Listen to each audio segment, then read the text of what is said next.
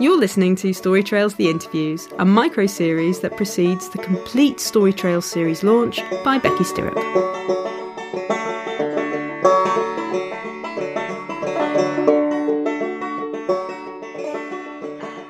Oh, what was that? Oh, my name? Oh, okay, my dear. My name's Halfrate. And, my job as well. Okay, I'm a battle elf. I suppose you might want to know what that means for your listeners. Well, I just tried to keep the peace, that's all. You know how it is in an enchanted realm, my lovely. All kinds of tricks from those goblins. Still, it keeps me busy. Hatter! Morty! Oh, where were we? Oh, that's right. You were asking me about the request to open the way between the human and the enchanted realms. Well, of course I know about it. I am on the council after all. Where are my manners? Would you like some cake, my lovely? Hatter! More cake! And a scone for me! Oh, what was that? Will we be granting the request? Oh, my dear, I couldn't possibly comment. Though it does have some merit. Our world isn't exactly booming. A bit of commerce from human tours might be just the ticket. But then again, humans are quite fragile creatures, and what if a giant treads on one? I think the guide will have to think carefully about the fine print. But, we'll just see. I am quite sure, though, that anyone trying to sway my vote with a lovely scone couldn't do so. No, not even a scone with the currants. No, that's my favourite, by the way. But no, if someone were to purchase me several of those scones, I probably wouldn't be considering changing my vote one way or the other. I don't suppose you're trying to do that at all, are you, my dear? You're not trying to? No? Oh. Well, that's just as well. Well done, you. You've passed the test. Well done, my dear. Oh, dear me. Hatter! Where's that tea?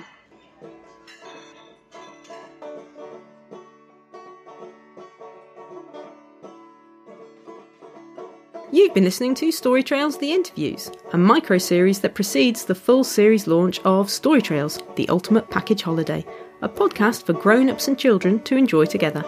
This micro-series has been developed specifically to provide families with something fun to do during these tricky times.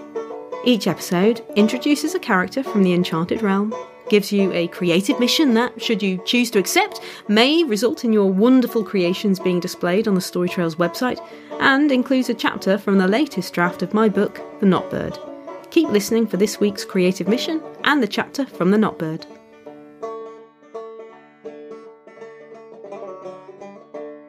This week's creative mission is to design a cake for Hatter's Tea Shop.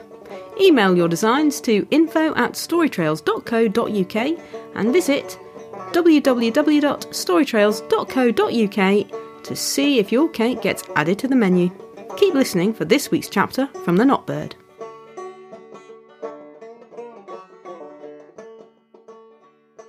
The Notbird is intended for children from the ages of 8 to 10, but some younger and some older children may enjoy it. The story includes themes of family, separation, friendship and identity. Towards the end of the book, it also includes some violence and death. It is a journey of discovery and found family. These chapters are taken from the latest draft of the novel, which has now been edited about 8 times or so. This draft will be edited again, and that edit will involve some structural changes suggested by the latest reviewer. I believe that the book is good as it stands, or I wouldn't be sharing it here, but I also agree that the suggested changes will make it better, so I will be making them, and the published book will likely be a bit different from the one you hear here. I am reading this version here to provide another source of entertainment and engagement for folk during this time, and to sort of share that idea with any creative folk listening that things are edited and things go through many revisions.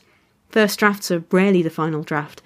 So, keep on working on your own creative endeavours and you'll grow with the making.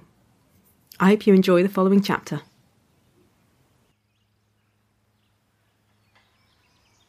The Knot Bird, Chapter 2. The birds nodded their heads and repeated the name several times. Chirrut looked gratefully at Merchan, but there was one bird that did not try out the new name. Burrow pushed forward. "No, I will not accept it. It does not look like us. It is not one of us." "Do you dispute my naming of your son?" said Merchan. "It is not my son," said Burrow. "Then there is nothing to dispute." Burrow's eyes burned. He looked straight at Merchan, the so-called great leader, and said, "I will not feed it." "Burrow, he was hatched in your nest. That makes him yours. You must feed him." "No, I do not accept him. I will not feed him." Merchan rose up, all his feathers puffing out, increasing his stature. "You refuse to fulfill your duty to the nest." The birds grew quiet. Few of them had ever seen the great leader so angry. "That thing is not a chick. It is not mine. Why should I feed it?" said Burrow. Merchan stared at Burrow. There was something hard and unrelenting inside him, something like cruelty. Merchan sighed. "Very well, Burrow. You will not feed Flodder." Burrow looked about in triumph. Without food, the ugly green one would not survive. But just as Burrow thought that he had won, Merchan continued.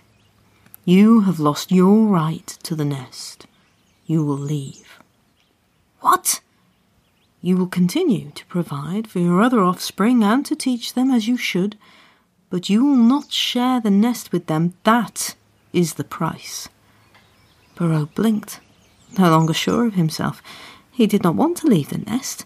He'd heard tales of strange creatures laying their eggs in nests.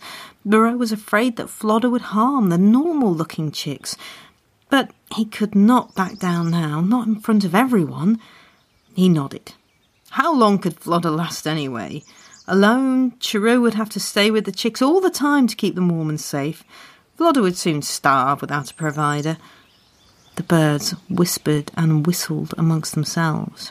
Some sympathised with Burrow, but it was unlucky to lose a named bird, especially on first hatching. Merchan looked at Chirrut. The strange chick underneath her wing kept nudging her with his mouth open, waiting for food that would not come. Merchan beat his wings for quiet. "Chirrut," he said, "I will be honoured to feed the one named Flodder, if this is acceptable to you." Chirrut had never known such fear or loss as when her little green son had fallen from the nest, or such elation as when Merchan brought him back to her. But when Burrow refused to feed Flodder, her heart had closed upon itself, and now Merchan had saved her child again. She had always been scared of the greatest of the great birds. He seemed terribly severe, but now she saw why he was their leader. Perhaps Burrow would change his mind as Flodder grew, so young and already so honoured by this great leader. As the evening drew near, all the birds had returned to their nests, all but Burrow.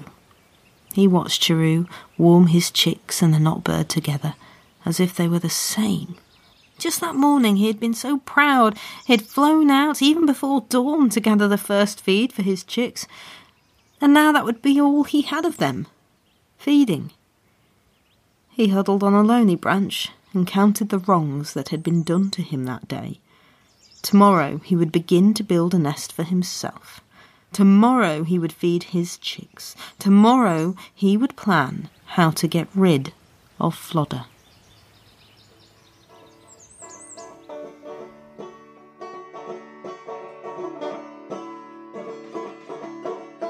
I hope you've enjoyed this episode of Story Trails, The Interviews, a micro-series that precedes the upcoming podcast Story Trails, The Ultimate Package Holiday. This episode was created and acted by Becky Stirrup. The wonderful music was provided by the very talented King Rich, and for a full list of sound effects and credits, please see the show notes. Thank you for coming on this journey with me. Remember, words are magic, and that's why putting letters in order is called spelling.